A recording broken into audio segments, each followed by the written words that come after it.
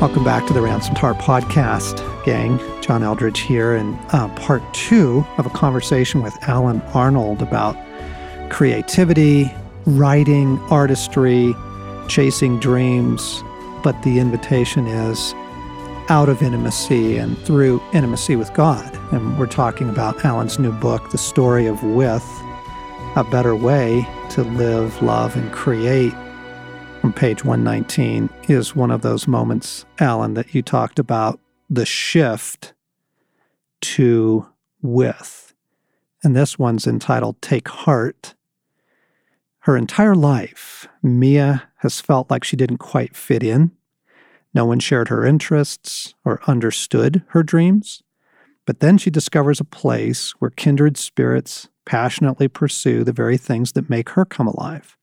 Now her heart is being awakened. And so this is your opportunity. You're reflecting back on the allegory. You're reflecting back on the narrative. And this is you speaking to the reader for a moment. Yes. You're saying this is exactly what she needs at this stage of her journey. We can't be fully present to God or others if our hearts have flatlined. That's why Scripture, Proverbs 4:23, tells us nothing is more important than protecting our hearts. And you go on to ask the reader, how is your heart doing at this moment? Are you aware of the things you do each day that either numb or nurture your heart? If you can't name specific ways you are taking care of your heart, then it's probably in need of attention. Alan, when you were writing this, what was your big hope?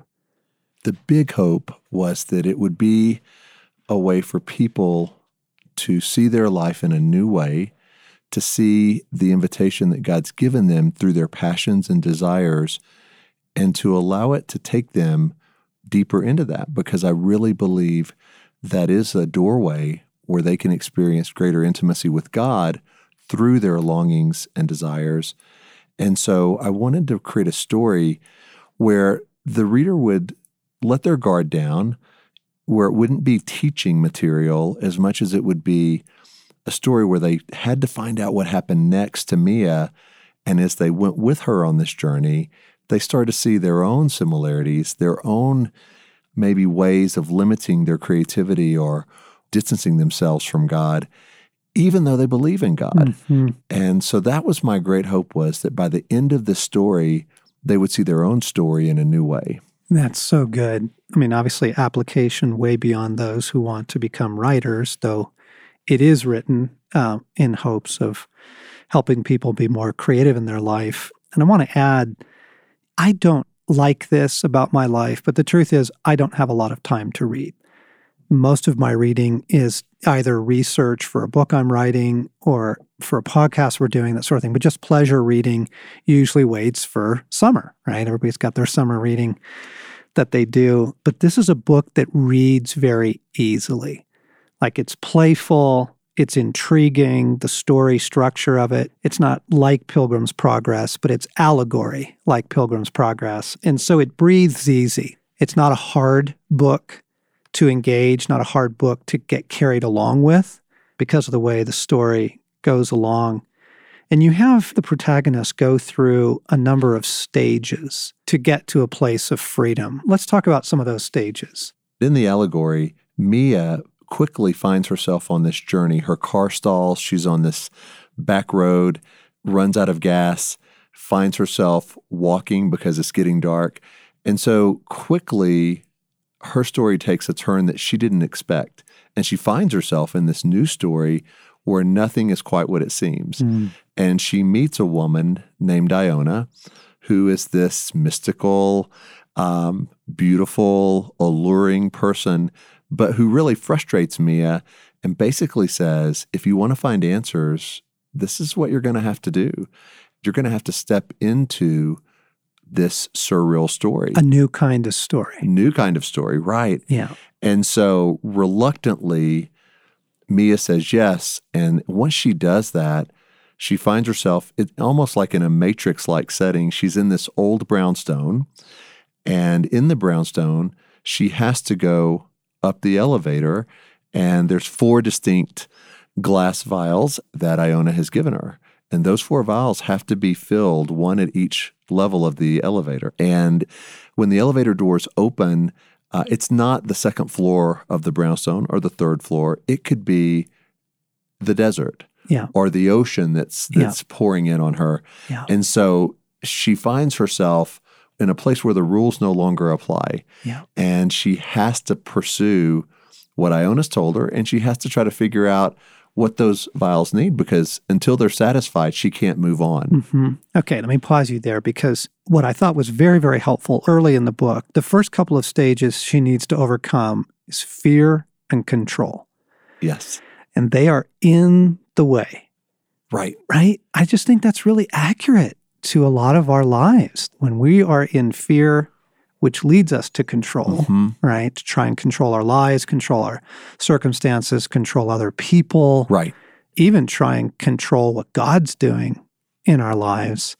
We are shut down. We are not open to what could happen. And the more we try to control, the smaller our story has to become. Yeah. Because there's very little we actually do control.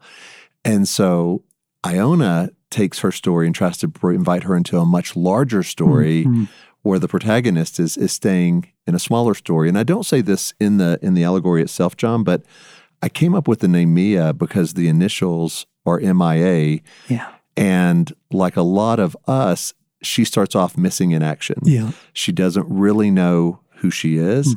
She doesn't really know the way forward. She feels like she's making a guest appearance in her own life.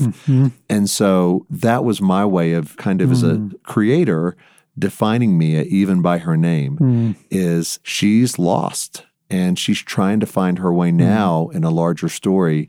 I won't go into what the vials are because I don't want to spoil that for the reader. But ultimately, at each level, she learns something about who she is. She's on a search for her father, really. Yeah. And I don't mean in the allegory, it's not God the Father, it's her earthly father. Yeah. Who walked out on her life and she trying to find him. Yeah. And she believes he got lost in this other realm, other story. So she's on a search for her father, a lot like we're on a search for God the Father. But in the allegory, it's her searching for her earthly father. And what I hope is readers will see she's journeying really from what I would call the orphan realm to the goal is to get to the freedom realm. Oh gosh, she's such an orphan. I mean, her mindset, her posture, her approach to life is all based on scarcity. It's all based on you got to fight for anything you're going to get. It's all up to me. It's a great, great picture of the orphan mentality. And when you're in that orphan mentality, it's so hard to trust. It's so hard to even understand, wait, there's another realm I could exist in? Yeah. Like there's actually a whole nother way to interpret and to see life and to see what's truly going on. And so she's living as an orphan in terms of her and her earthly father, but also in terms of her and God, and also in terms of her and others even. Yeah. Because when you start trying to live in a small story, you don't really have a lot of space for others to come alongside you.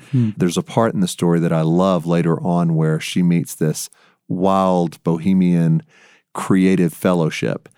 And there are people from all disciplines, architects, chefs, storytellers, musicians. Yep.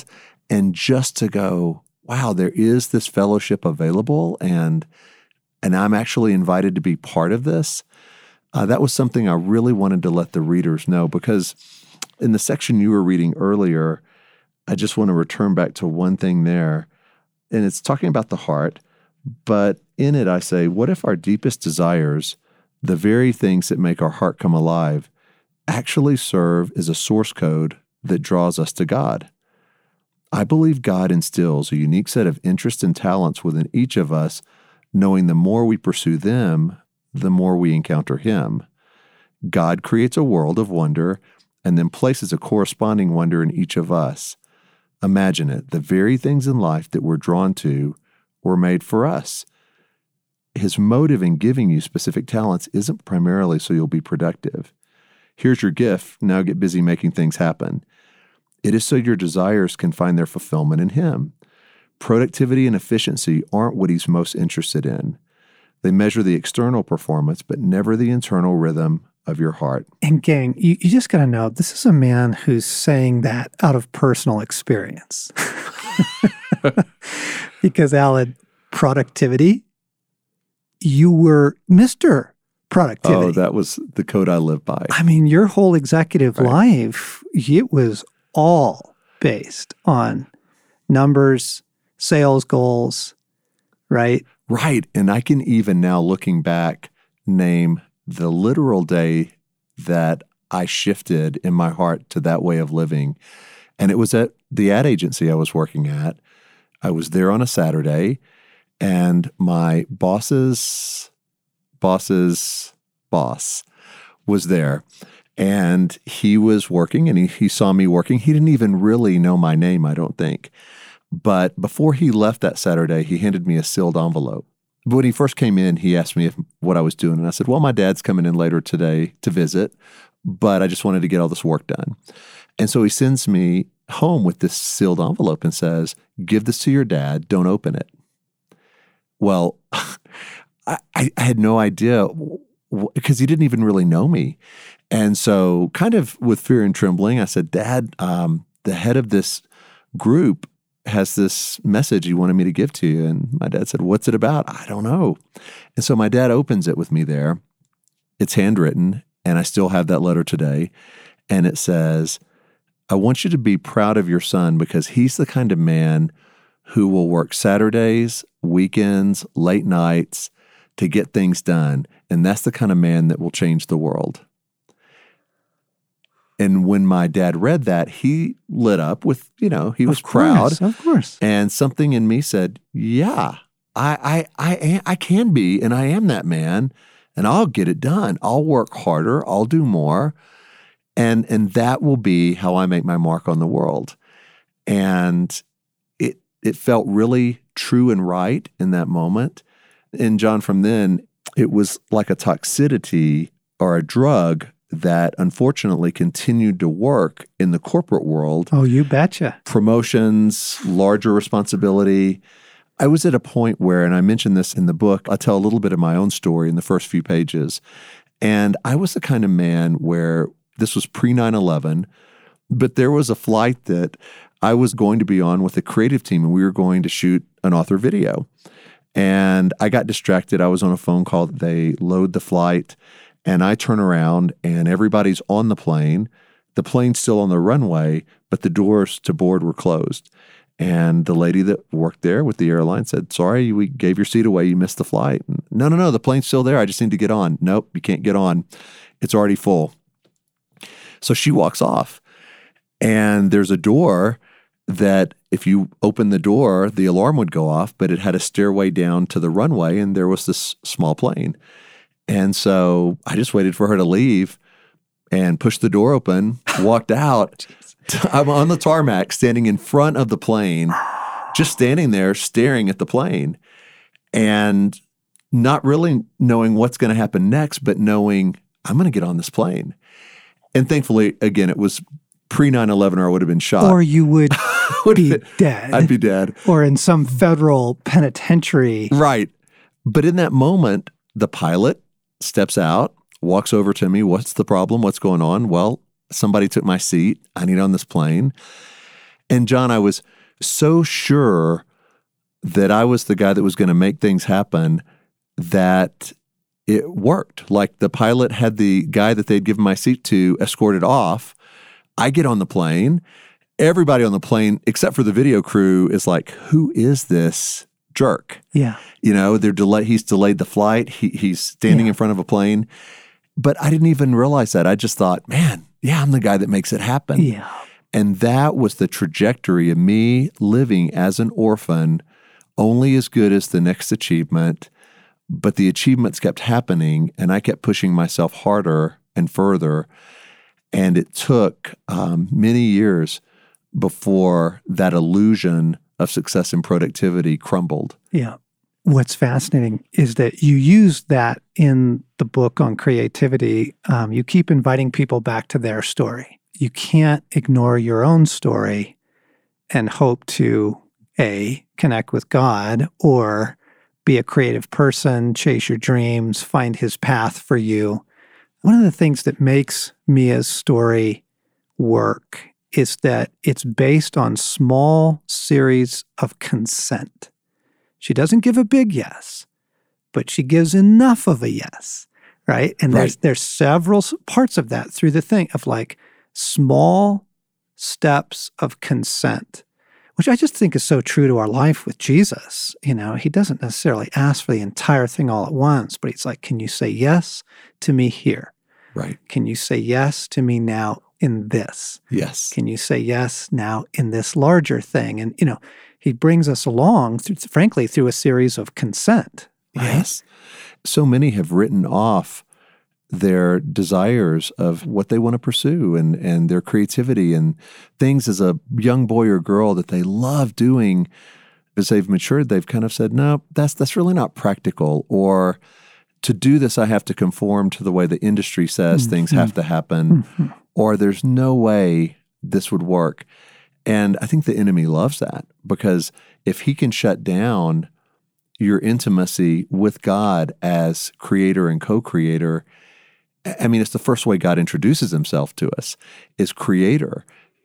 And we lose that if we don't pursue it. Yeah. And gang, we're not just talking about career. We're not just talking about, you get to change jobs. There's something much more deep here. I don't know if people have heard the story of how Sacred Romance got started, how I even became a writer. Brent Curtis and I were doing a teaching series here in Colorado Springs in 1995 at Glen Erie, the Navigator headquarters in the beautiful retreat center there, entitled The Sacred Romance. We were simply every Tuesday night sharing some thoughts about life with God and some things we were reading, life as a romance with God, and that your heart matters, and what would it look like if you took your own story seriously and faced some of the wounding, etc. We're sitting in a coffee shop one morning, and Brent said, hey, you know what, John? People are really responding to this. I think we ought to write a book. Okay, you got to understand it. At that moment, I have a full-time job. I am also in grad school, and I have 3 children. Life is, let's say, very full. And I just looked at Brent and I go, Brent, that's madness. I said, I don't have time for that.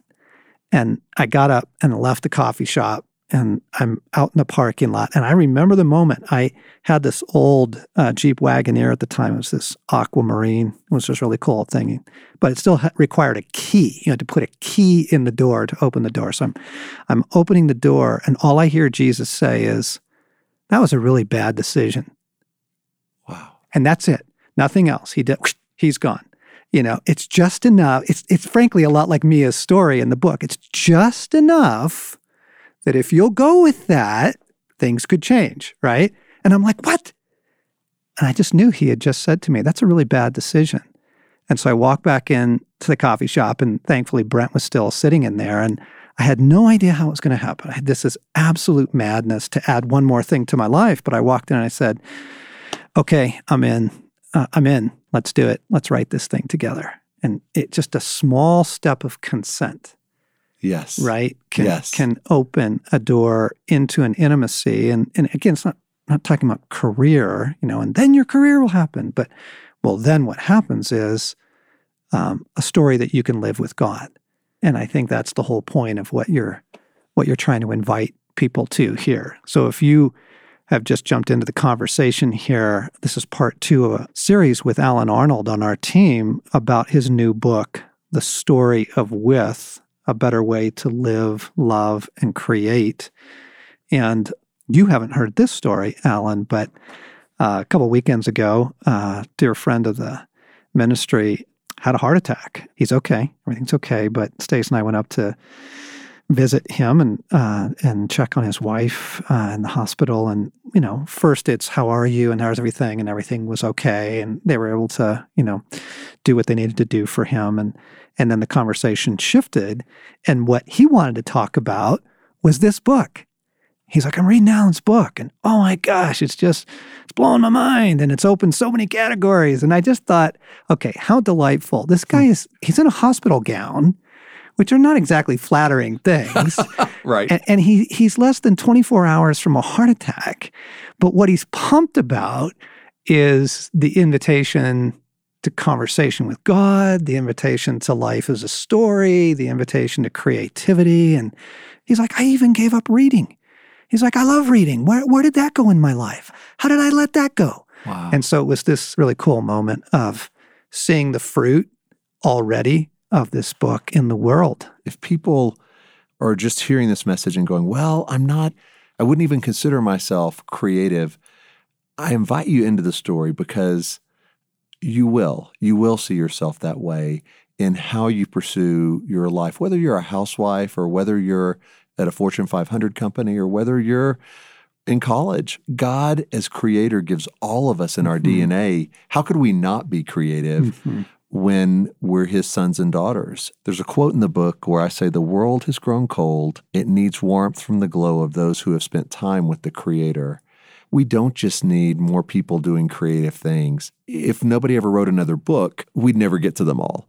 Or another TV show or another movie. What we do need are people who spend time with God in intimacy and in the right identity, and then invite others to experience and taste and be part of that.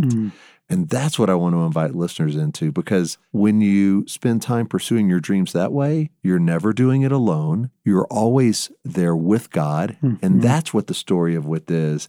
And that's the invitation. Yeah. And so we wanted to let our listeners know about it. And we're making this available, right? This is in our store. And yes, it's available as a paperback book in the store. If people want an e-reader version of it, that's on Amazon. Okay. So they can get that on Amazon. You've been listening to the Ransomed Heart podcast. Alan Arnold and John Eldredge talking about the book, The Story of With.